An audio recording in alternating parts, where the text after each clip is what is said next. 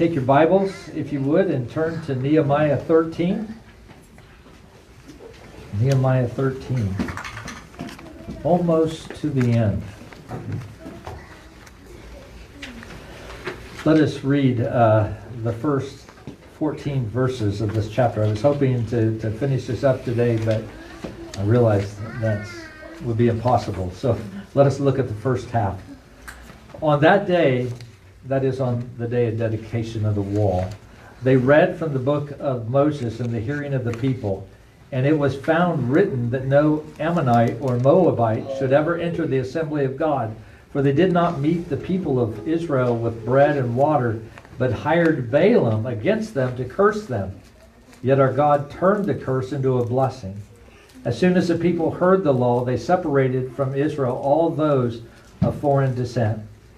Now before this, Eliashib, the priest, who was appointed over the chambers of the house of our God, and who was related to Tobiah, prepared for Tobiah a large chamber where they had previously put the grain offering, the frankincense, the vessels, and the tithes of grain, wine, and oil, which were given by commandment to the Levites, singers, and gatekeepers, and the contributions for the priest. And while this was taking place, I was not in Jerusalem, for in the 32nd year of Artaxerxes, king of Babylon, I went to the king.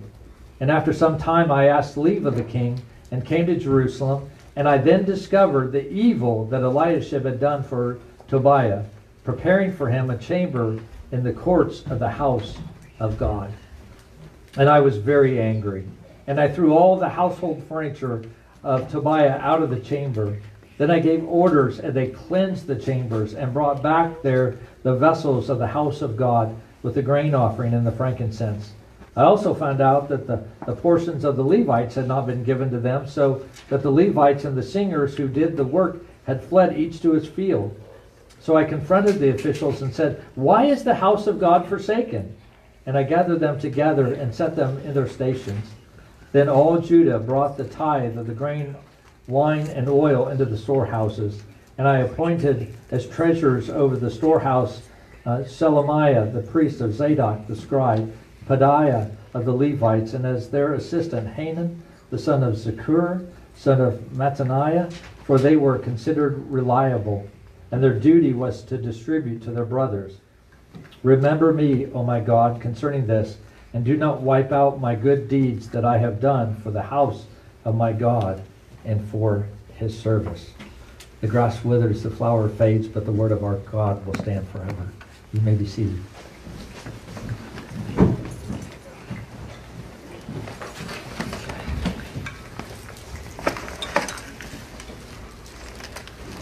Let's pray.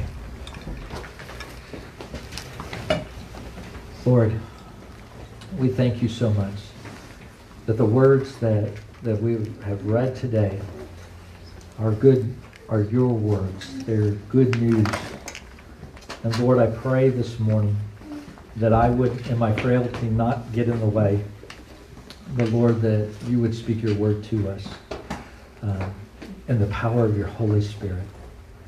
God, that you would not only inform us and teach us and instruct us, but that you would train us, that your grace would train us, Lord, to forsake our sins and to live into righteousness. We thank you, God, and pray these things in your name. Amen. Well, if you've been in a Presbyterian church for very much of your life, or a Reformed church, you have heard people say the church is always in need of reformation. And when I say reformation, I don't just mean in the 1500s and the 1600s, the Reformation that took place there, but I'm talking about even in our own lives today.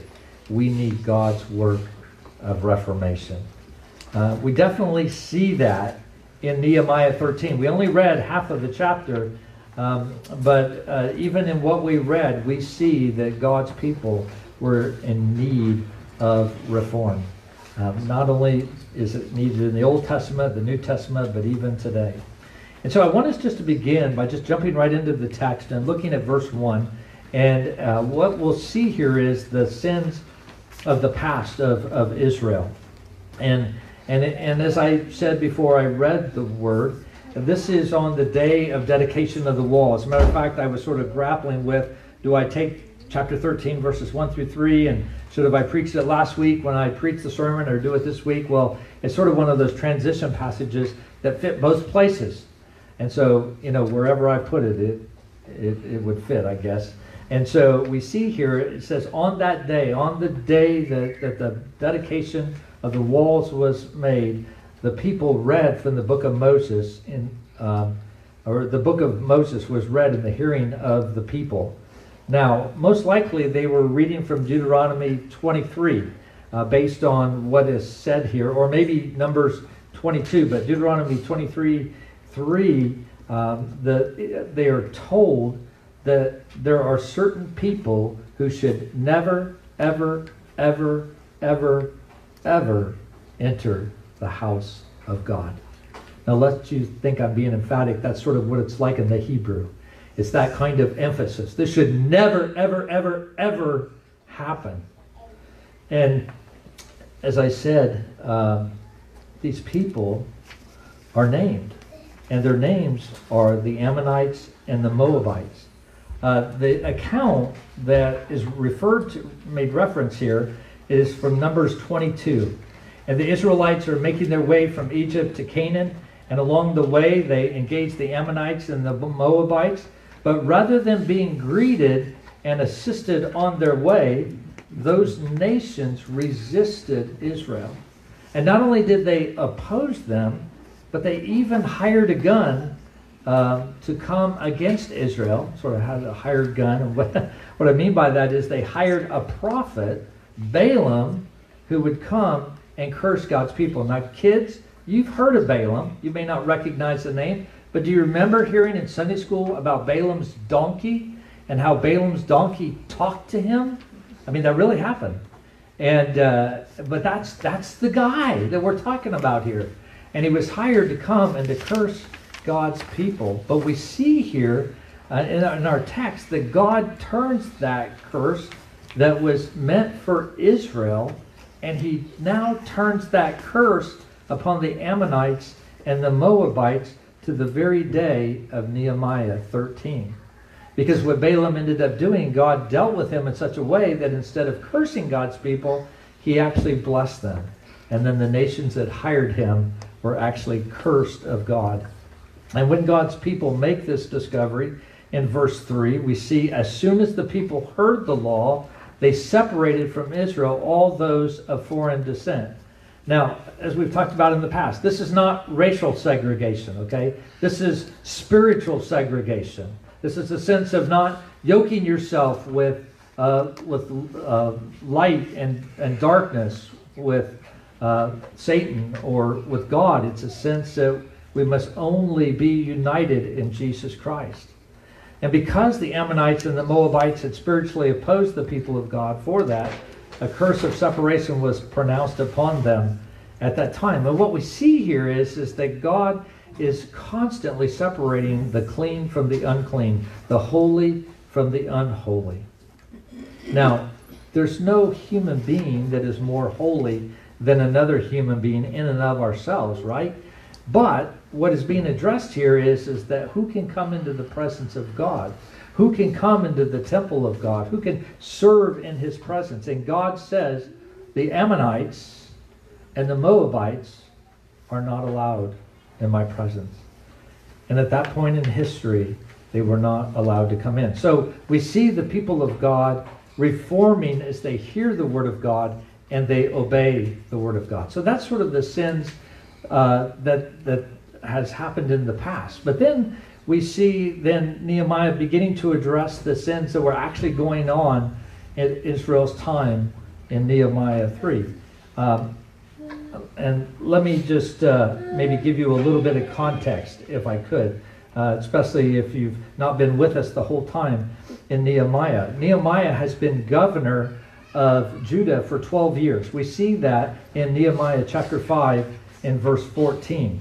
But all the building projects and most of the significant events that had taken place really occurred in that first year of Nehemiah's office. So there's debate amongst commentators as to whether Nehemiah was in Jerusalem the whole time of those 12 years, or whether part of that time he was away. But we do know from verse 6 that, during this time, Nehemiah had returned to Persia, to Susa, to the service of the king. He wasn't even in Jerusalem when those things that we read in verses 4 through 14 had actually taken place. If you remember back in Nehemiah chapter 2, Nehemiah comes to the king and he asks the king, hey, I'm your cupbearer, can I take time off to go to Jerusalem and rebuild the wall? And the king asked in Nehemiah 2:6, he goes, how long will you be gone and when will you return? And they evidently came up with a date. And that date had come. And so Nehemiah had returned back to the service of the king. And that's why we read in Nehemiah chapter 7, verse 2, how Nehemiah had set Hananiah in charge of Jerusalem, thus leaving him free to return to his duties before the king. Of course, he stuck around for the dedication of the wall, and then he left. And while Nehemiah is away, Eliashib, who was the priest, if not the high priest at the moment, who was also one who had worked with Nehemiah on a number of things, he, how do I say this? He knew better, and yet he chose to allow something that God had forbidden.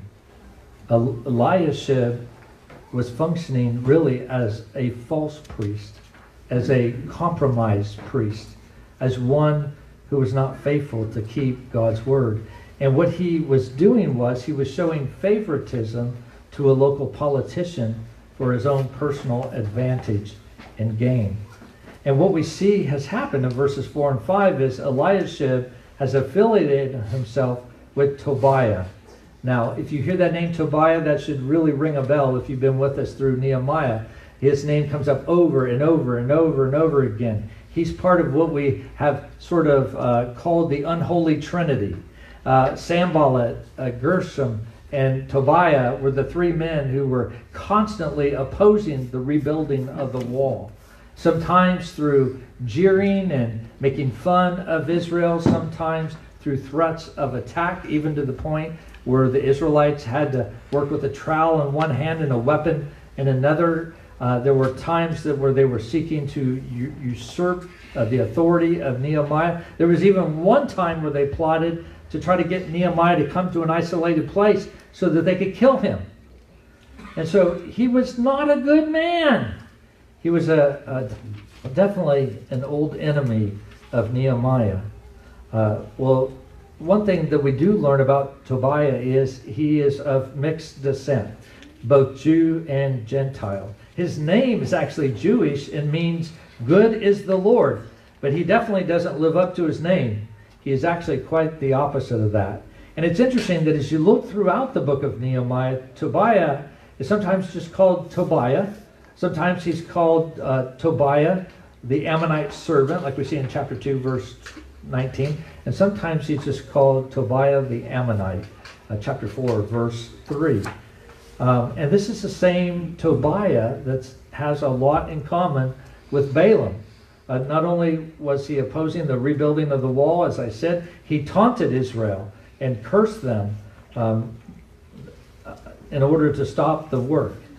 And then in chapter 6, verse 17 and following, we see that the nobles of Judah are writing letters to Tobiah after the wall is completed, and Tobiah is writing letters back to them because they were bound by an oath to Tobiah. Era was the head of a family that had returned from exile with Zerubbabel, and Tobiah married Era's granddaughter. And so Tobiah has connections in Jerusalem. And most likely it was this connections which allowed him to be able to work his way not only into the holy city of God, but into the very temple of God itself. This Tobiah who opposed Nehemiah's ministry, this Tobiah was now in the temple. He had a guest house in the storehouse in the courts of God. Now, it's hard not to overstate how offensive this was. You know, for us, it may not feel like so, but you can imagine how personally offensive this was for Nehemiah. And it wasn't just the fact that Nehemiah and Tobiah had personality conflicts. Tobiah truly was an enemy of God. He was like a weasel. I heard somebody describe it this way. They said he really was like Gollum, you know, in the Lord of the Rings. You know, he just kept showing up. You never knew when, but that slimy guy would always be there whenever you turned around. And that was Tobiah. He was that kind of person. And so when Nehemiah left to return to serve the king of Persia, you know, Israel was really at the spiritual peak. But now Nehemiah returns to find that not only are the Ammonites and the Moabites granted access to the outer courts, but Tobiah, who was an Ammonite, was a guest in the temple of God, and he was allowed in there by the priest Elisha. Well, if you're trying to think about, I was trying to think about how offensive that would be, and about the best illustration I could come up with was, men, that would be like you returning home from a trip only to find another man in your bedroom with your wife. That's the kind of offensive that it was, an offense that it was in the sight of God. It was a serious sin, a very grievous sin, appalling, unholy, unrighteous.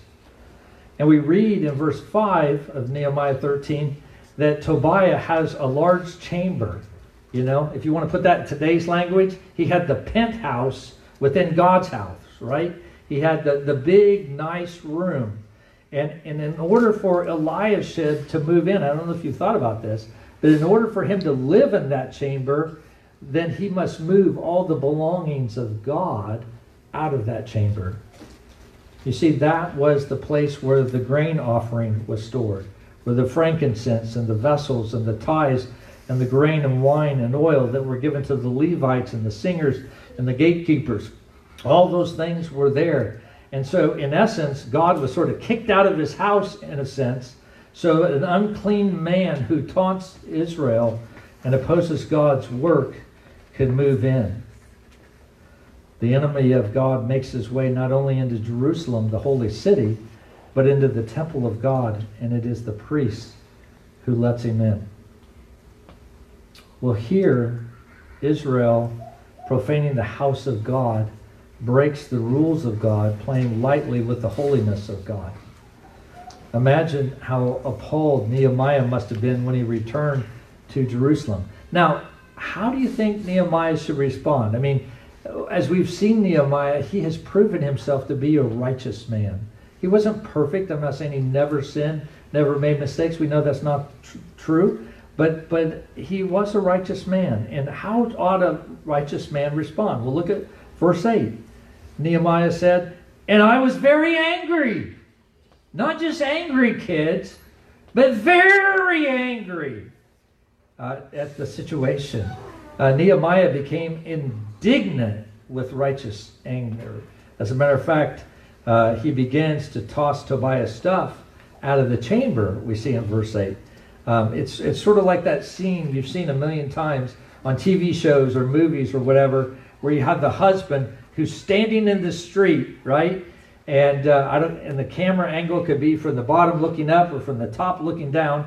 It show it different ways. But the husband's standing in the street and the wife is in an upstairs window, and what she's doing, she's throwing his stuff out of the house because they've had a fight. That's sort of what we see with Nehemiah and Tobiah. The language here actually of throwing is quite forceful, if not violent. It's an aggressive, like, purge this evil that is happening here. And why is Nehemiah so red hot? Is it because that he's personally offended by Tobiah? No, the reason why he is because the place that Tobiah occupies has been holy, set apart by the Lord for a specific purpose. And Tobiah, once again, the enemy of God, is desecrating God's holy space. Not only have the rules of God been broken, but the righteousness of God has been downplayed, and Nehemiah can't tolerate such sin. You see, no man should live in there, but if any man was, it ought not to be Tobiah. He was that wicked of a man. Well, it gets worse. Okay, look down at verse 10. We see that it's not just the sin of two individuals, but actually the whole covenant community is sinning in essence. The people were neglecting those who were serving in the temple. And what's so bad is, if you look back just a couple of chapters, you'll see how grievous this sin is. Look back at chapter 9, verse 38. Let me just say this while you're turning there. In chapter 8, the people of God heard the word of God, and they listened to it for prolonged periods of time. And they just listened as the word of God was read for hours and hours and hours. And there were a number of times where they had that privilege to hear the word of God read. Kids, they didn't have a Bible of their own. You know, this is sort of like kids when you ask me, Pastor Rick, when you were little, what kind of PC did you have? What kind of computer did you have? And I said, we didn't have personal computers when I was little. Okay, the Israelites would say the same thing. We didn't have our own Bible. There was the scroll, and the priests would read, or the scribes would read the word, and we would listen to the word. And so that's what they were doing. They were listening and taking in the word. And they had seen their sin, and they had repented of their sin and asked the Lord to forgive them. And then they committed to obey the law of the Lord. As a matter of fact, chapter 9, verse 38, we see that they made a covenant with God, right? And even stating that they would be cursed if they did not obey God. Chapter 10, verse 29. And it wasn't enough for the Israelites to say, we'll obey. They didn't mean that and say that in a specific sense. But if you look over at chapter 10, beginning with verse 30, and looking down through the end of the chapter, you'll see that the people listed specific ways that they would obey, right? First of all, in verse 30, they promised not to intermarry with the other nations. Well, at the end of Nehemiah 13, we'll see that that's exactly what they did.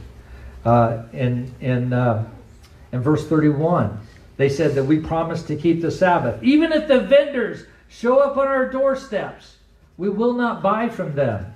Well, in verse 15 of Nehemiah 13, we see that they are breaking the Sabbath and purchasing things on the Sabbath. And then in verses 32 through 39, we see that the people of God promised to maintain the house of God and those who serve there. As a matter of fact, look at verse 39. Let me just read it. It says, for the people of Israel and the sons of Levi shall bring the contribution of grain, wine, and oil to the chambers where the vessels of the sanctuary are, as well as the priests who minister and the gatekeepers and the singers.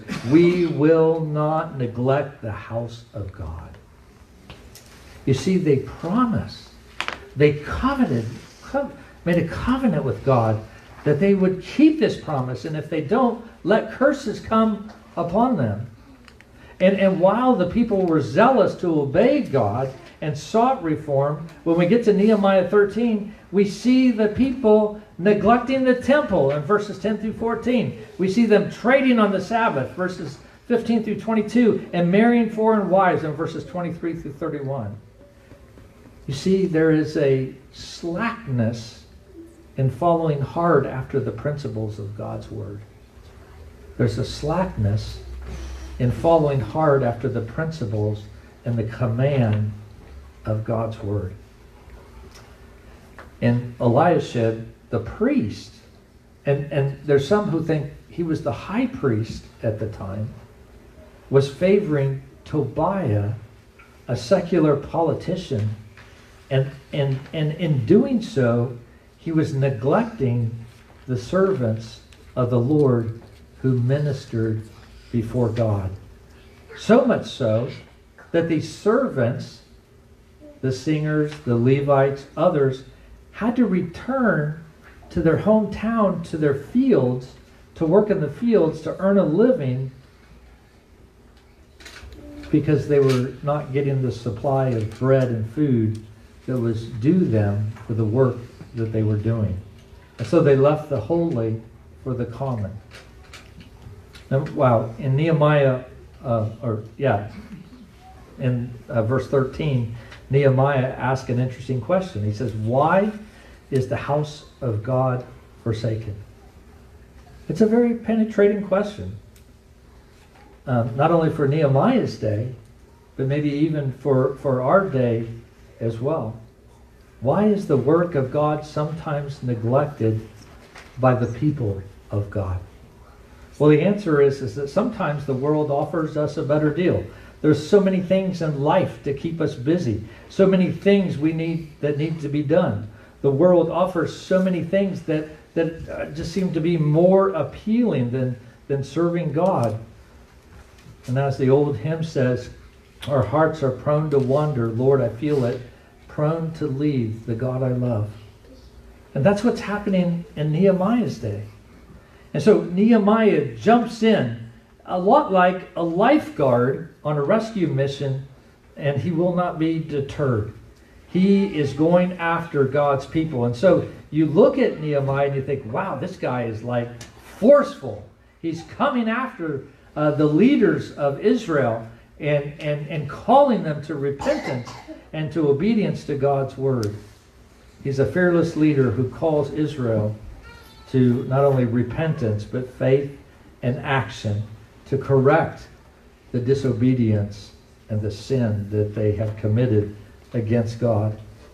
Now, how does Israel respond when Nehemiah comes after them to call them to repentance? Well, if you look in verse 12, it says, then all Judah brought the tithe of grain, wine, and oil into the storehouses. They did exactly what they should do. They forsook their sin and they corrected what they had done wrong, and they walked in obedience to the Lord. And we see in verse 13 that Nehemiah once again appoints faithful men to make sure that the temple is not neglected, nor its servants. It's a day of cleaning house, right? Of sin is swept out and righteousness returns to the house of the Lord. Now, what does repentance look like? Well, it looks a lot like this. The fruit of repentance is seen in what they do. Repentance isn't just saying, I'm sorry. Repentance isn't just saying, I wish I haven't sinned. Actually, repentance is a change of direction in the way that we live. It's saying, I'm moving this direction, but I'm now going to walk this direction. And while it's good to see God's people turn once again to God, Ezra and the book of Ezra and Nehemiah, as we read those, and as we've been in those for a number of months, we have seen this up and down by God's people over and over and over. Sometimes the life of God's people seems like a broken record. Kids, you probably don't even know what a record is, okay? You have to have your parents go home and show you, right? But it's this big disc about like this, and you put a needle on it, and it plays the song. Or it could be a talking record, I guess, as well. But typically it's music and it plays a song. But sometimes those records would get worn and the needle would get stuck in one track and it would keep repeating a part of the song over and over and over and over. And you'd have to go and move the record needle in order for it to get to go on with the song. And sometimes the Christian life of God's people seems like a broken record. That it's not only true for the saints back then, but even for us today. It's like playing the same track over and over and over. If you can imagine playing your MP3 or whatever form of song you have, and it gets stuck on the same place. It just happens over and over and over again. That can be what our life can look like. And that's why we need the final point of our sermon. That is remembering God's goodness and how He always reforms His church. God always reforms His church. Now, what do we have in common with the saints of Nehemiah 13? Well, we have a lot of things in common, but one of the things that is the same is that the law or the Word of God has a way of unmasking and exposing our sin, just as it always has. It reminds us of our past sins. It reminds us of our present sins. But it shows the hearts of Israel, whose hearts are prone to wander, Lord, I feel it, prone to leave the God I love. When we sing that hymn, I'm guessing there's not a person in this room that cannot relate to those lyrics. It is that way in our own hearts.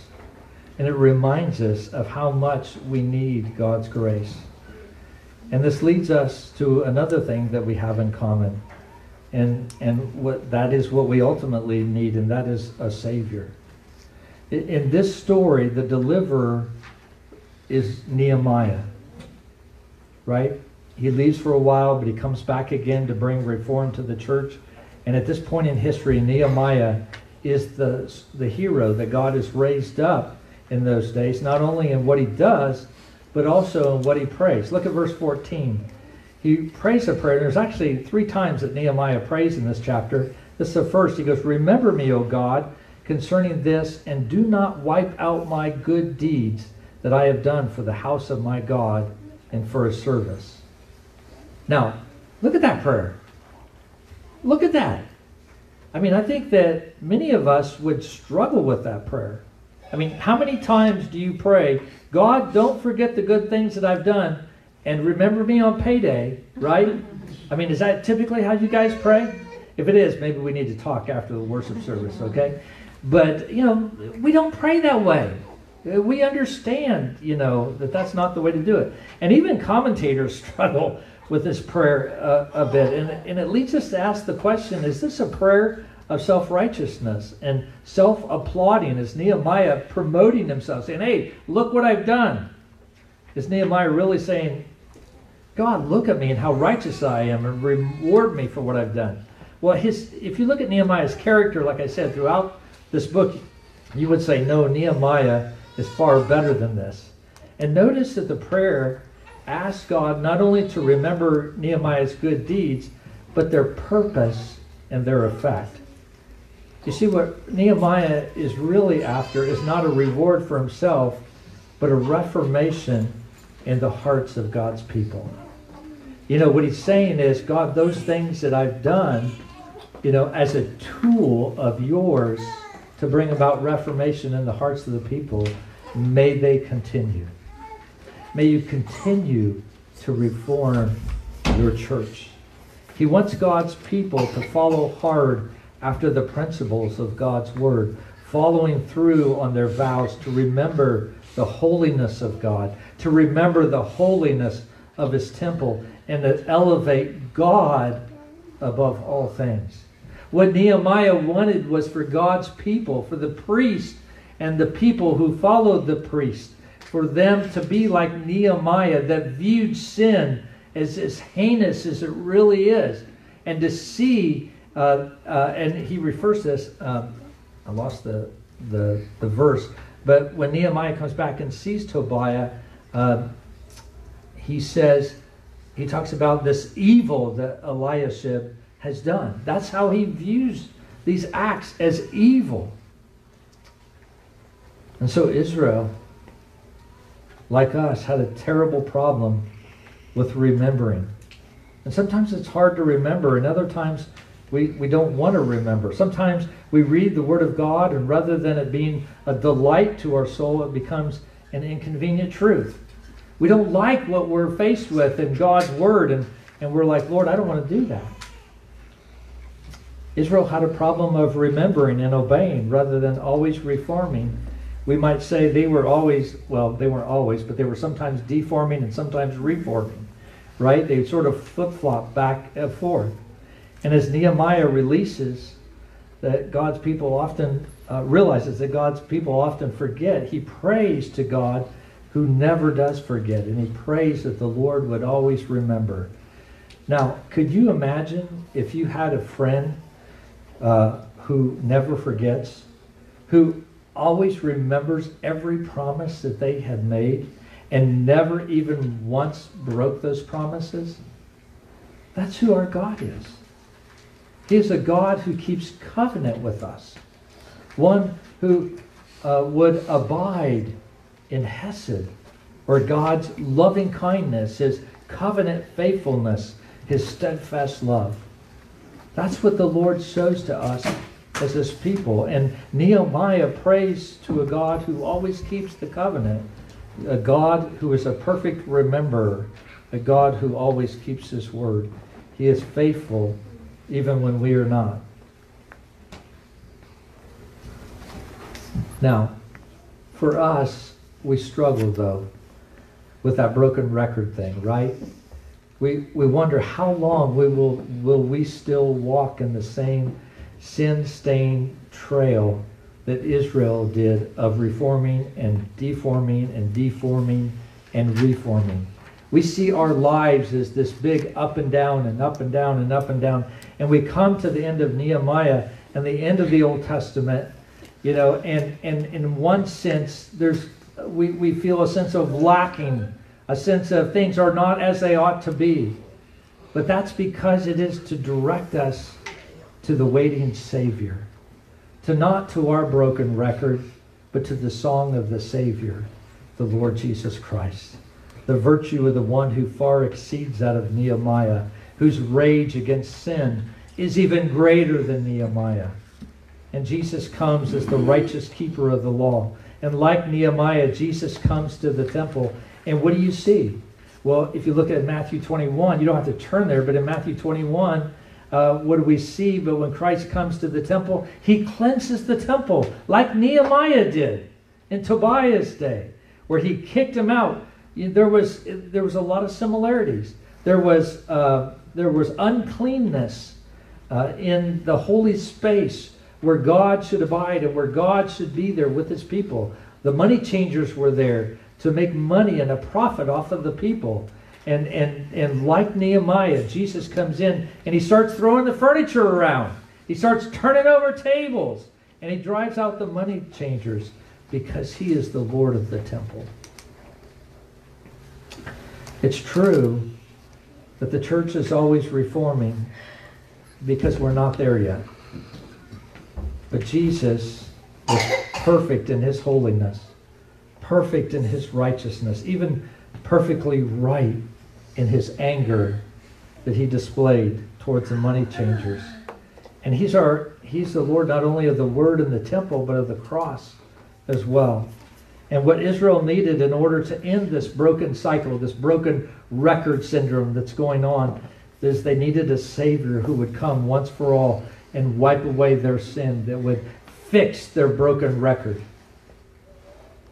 And all that the law demands, the gospel freely gives. Because God remembers His people, and God remembers His promise, His Hesed love. So what do we have in common with the people of Nehemiah 13?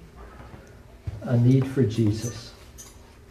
And if He has you, beloved, if He has called you to be His child, then your life is not a broken record. In fact, it's not a constant rise and fall like the Israelites. And you may say, Pastor Rick, I don't think you know me very well. I think you think more highly of me than you ought. I struggle a lot. And I understand that. And I'm not saying you don't struggle with sin and you don't give in to temptation at times and stuff. But where we want to look at ourselves as a yo-yo, I think one of the best illustrations I've heard to describe what sanctification is like for a believer is that we're really not like a yo-yo, but we're like a man walking up a set of stairs that is doing a yo-yo. And so while, yes, we feel like we're going up and down and up and down and deforming and reforming and all of that, what God is doing is He's taking us in an upward trajectory towards holiness and godliness. And so by His grace, He doesn't leave us to our own devices. In fact, the very idea of the church always reforming means that we remain, it does not mean that we remain in a static position in our personal or our corporate growth. But actually, God is conforming us to the image of his Son. He is growing the fruit of the Spirit in us. And some of us may get very frustrated because we are not where we think we need to be spiritually. But, you know, the other side of it is we can be overwhelmed by God's grace that we are not today where we once were. We oftentimes forget that. We rarely look back to see where we were and where the Lord has brought us. But the church is reforming because God is always reforming his bride. As Philippians 1:6 says, and I am sure of this, that he who began a good work in you will bring it to completion of the day of Jesus Christ. If Nehemiah teaches us about the people of God, even more so it teaches us about the God of these people. And that those of us who desperately need a Savior were given one in Jesus Christ. If we come to him by faith and we trust him. And what they look forward to, we now look back upon. And I know, brothers and sisters, you could be here today, and it could be so frustrating that we are not yet what we will one day be.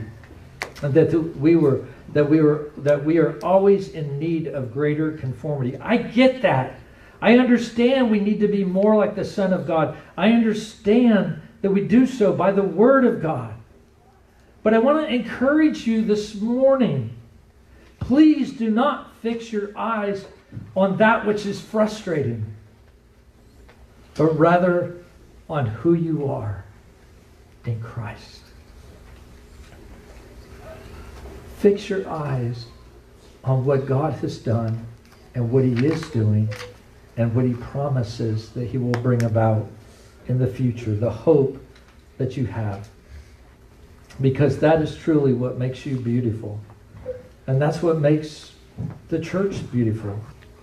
He has promised that through his word and the sacraments and prayer that he will continue to reform his church. Amen? Amen. Let's bow our heads and silently reflect upon the word preached this morning, and let us respond silently to the Lord appropriately.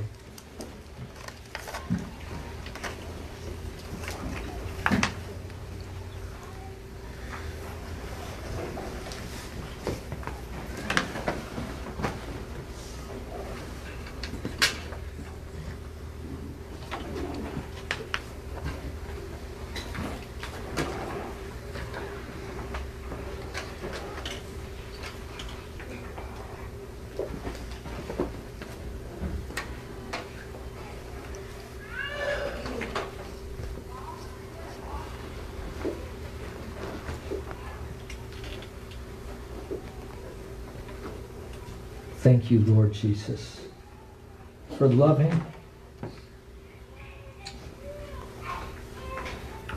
your bride so much that you continually reform her.